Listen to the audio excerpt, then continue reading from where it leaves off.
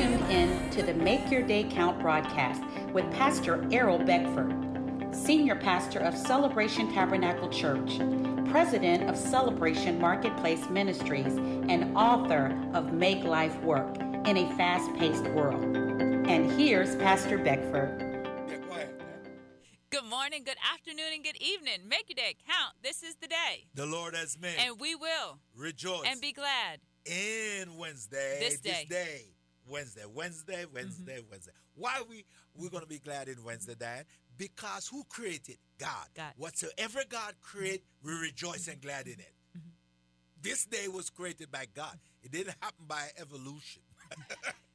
Okay, my disappointment of evolution is if you're listening to us, we still love you, man. But we got to tell you that we believe that God created it. Mm-hmm. And God says, let there be. Mm-hmm. And the morning and the evening was the first day. Mm-hmm. And the morning and the evening was the second day. And the morning and the evening was the third day. Okay? And the morning and the evening was the fourth day. God created that, man. Let's believe it.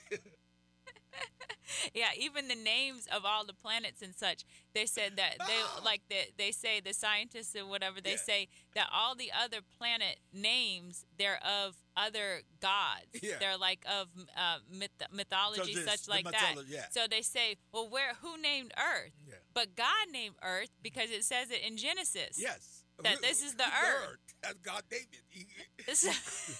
He called it, man. I believe it. He called it. Morning and the evening, one day. This is the day. That's why we're not fanatic. You know, we sound in what he says. Don't, like we say, I say, don't shout me down. I'm just a believer. I believe. That's it. Mm. So don't go criticize me. All I'm doing is just believe. I'm a believer, not a doubter. You know, I repeat that a lot in church. I raise my hand and says, I'm not a believer, not a doubter. I believe what the word says. Mm-hmm. I go by what the word says. I live by what the word says. I'm going to die by what the word says. I'm okay. Mm-hmm. Genesis chapter 1, verse 10, it says, and God called the dry land earth. And the gathering together of the waters he called sea. And God saw that it was good. James chapter 1:17, whatsoever. Mm-hmm. You was just in James yesterday. Mm-hmm. Chapter 1, verse 17. He'll tell you whatsoever is good comes from God. Mm-hmm. Every good gift and every perfect gift is from above and comes down from the Father of lights, with whom there is no variation or shadow of turning. And in order for a shadow not to be cast, something has to be in direct alignment with the light. So that's just true. That's proven. If something is in direct alignment with the light, it will not cast the shadow. I want to tell you that has never changed. Mm-hmm. And God called the dry land earth. That never changed. Mm-hmm. No scientists changed that. Mm-hmm. They didn't call it. Yeah, they try to change a lot of stuff, but they can't change that one. Well, I'll just give you here. Go on, somebody. And God called the dry land earth. And so it is. Mm-hmm. Let me give you another one. And God called the water sea. Mm-hmm. I haven't seen that change. Yeah. Because James chapter 1 says, verse 17, prove it. And God called it, and God saw that everything was what? Good. The earth is what? Good. The sea is what? Good. We try to corrupt them by polluting it. We pollute the earth and pollute the water. We do it. But God make it what? Good. There is no bad idea that God has given. God gives only good ideas. So then the question comes, okay, well, why is there corruption? Because man, the wickedness of man's heart, took the good idea and corrupted it. So everything about God is good. Every system that God initiated is good. But it's the wickedness of man's heart who takes it and twists it, because wicked, Pastor Beckford taught me this a long, long time ago when I first came to Celebration Tabernacle back in 2006, that wicked means twisted. Yes. So wicked, all wicked means, it doesn't mean horns, pitchfork, and tail. Wicked means twisted. Yeah. So if the enemy can get us to twist the intention, the thought, the truth, that is operating then in wickedness. Yes. So the twisting of the intention, God dropped the good idea, then it was twisted. Yes. It was twisted by the wickedness of man's heart, which then causes it to be evil. So think about God's design for the marriage covenant, the relations between a man and a woman. Yeah. Well, that becomes then twisted when people begin to operate outside of the marriage. I don't want to say anything too graphic, children and stuff. But when that is done then outside the marriage, that's when all the perversion and all the twisted and all the hurt and all the disease and all the torment and all the broken homes comes from that operating outside of God's design. Because there's boundaries with God. Whew. God, there is what? Boundaries with God. And they're to keep us safe. Sometimes, God, he has so many restrictions. Oh, my gosh, you can't do anything. He keeps us safe. Think about the road. Think about 95. Yeah. There's boundaries. There's boundaries. If you stay in the boundaries, you're good. Yeah. If you go outside the boundaries, you're going to mess up your car. You might get killed. You might get real killed, boy. If you try to ride your car outside the boundaries on 95, your car is going to get tore up. Of course. If you try to take your car off I-95 and ride it in the bush, it's not going to make it to the destination. Right. That thing's going to be a wreck. Because you should stay within those boundaries. Why? Because they keep us safe. Come on, somebody. On the highway of holiness. Hallelujah. The Bible talks about the highway of holiness. There is lines. Pastor Diana, there is lines. There's direction. There's guidance. Yeah, and that word, David declared in Psalms 119, David said, thy word operate as a lamp and a light to my feet. Oh, man. So I know where I'm going. Boundaries. The words. Oh, am I shouting too much? I said, okay, Pastor Beckford. We got you, Pastor Beckford. We got you. And those are important because David also talks about all the nets that the wicked one sets. Yes. So we have to have that light. We have to have that illumination to be able to see, to be able to move, to be able to maneuver around every trap and the enemy. And fear is a huge net. Yeah. The arrow of fear, the spirit of fear is a huge net. Just waiting to snatch people up and to restrict their movement. Yeah. Watch this, what David also says. I love this. He says the word is my boundary because it guides my what? Feet. So I will walk. The word, right? Yeah. He also said, thy word have I hid. Where? In my heart. To keep me from doing the wrong. Right. So that I will not what? Sin against you. Sin against God. He says, we always says, no word, no faith. No word, you don't know, no word, no faith. No word, you're going to be in lots of trouble. Yeah. You become a lawless Christian. Can I say that again? No word produce a lawless Christian. Somebody say, well, I don't operate by the law. I'm not talking about no Ten Commandments. I think you just break everything that God says. You live outside the boundaries of the Word of God because the Bible is sound from Genesis to Revelation.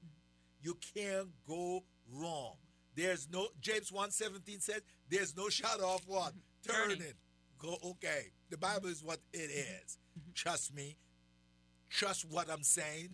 What I'm saying is the word. So you can trust the word. Because if I'm not saying the word, then you might have doubt in it. But I'm not saying anything that I write. Like I declare, I'm a believer, not a doubter, so don't shout me down. I'm just a believer. And the word gives us strategies. Yeah. In James chapter 5, verse 14, it says, is anyone among you sick? Let him call for the elders of the church. Yeah. and let them pray over him, anointing him with oil in the name of the Lord. And the prayer of faith will save the sick, and the Lord will raise him up. And if he has committed sin, he will be forgiven. Okay, so what's the first thing we do when we get a contrary report from the doctor? Do we call the elders of the church? No. Most people don't.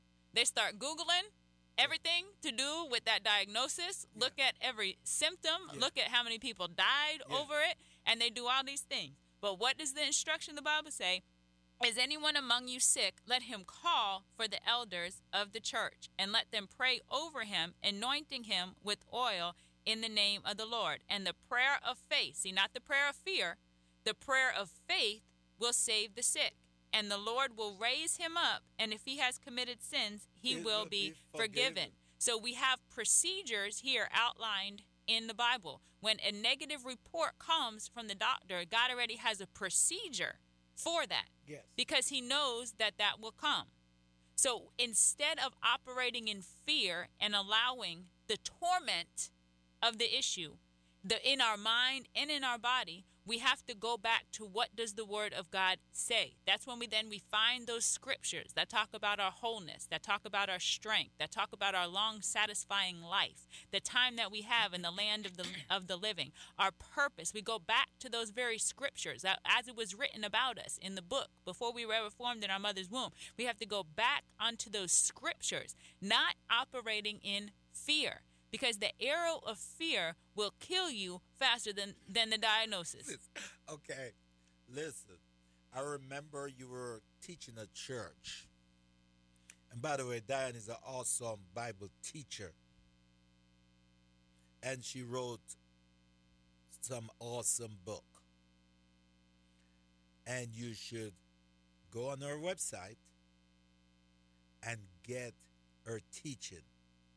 It will help you. It will bring you out of some situation that the devil throw into our life. Her books will get you out of it if you read it and believe it. And she wrote what she practiced. She's not trying to sell books. She's trying to help you because she comes from there and it works. And now this thing work, she is giving it unto you so you can use it and become a victorious in life. I just want to say that. But why it bring me to talk about your book was one night you were teaching at church and you gave a revelation, man. You says, you know when you are in peace, and you get excited. When you are in faith, you says, you know when you are in faith is when peace comes. Mm-hmm. Yeah. I will never forget it. I'll write it down. She says, if you don't have peace, you're not in faith. Not in faith. You're not fully convinced yet. Yeah. When peace comes, you are in faith. Mm-hmm. I know it says, we know when we are in fear. When terror. Yeah. Yeah. We know when we are in fear. When there's terror and torment, man, you are in fear. Yeah, the Bible says when we're double-minded, we're unstable in all our ways. Yes. So fear brings double-mindedness. We're wondering about this, wondering about that. We want to invite you to Celebration Tabernacle Sunday morning at 10 a.m. Every Sunday, 10 a.m. We're located at 1010 Dixon Boulevard, and we're from Celebration Tabernacle Church. Join us. Make your day count. Thank you for tuning in to the Make Your Day Count broadcast with Pastor Errol Beckford, Senior Pastor of Celebration Tabernacle Church in the beautiful city of Cocoa. For more information on this broadcast, please contact us at 321-638-0381. Tune in tomorrow to hear more about how you can make your day count. You're listening to Brevard County's very best in contemporary Christian and modern praise and worship music. 91.5 FM, WMIE. You are listening to the Morning Breath Podcast. Please enjoy today's show, hosted by a pastor on staff here at East Coast Christian Center. All right, good morning and good day. Welcome to Morning Breath. This is a drive time or not so drive time devotion, sure to jumpstart your day. We want to get in the Word of God together, and so we do that in a variety of ways. Look at a chapter together, see what God breathes on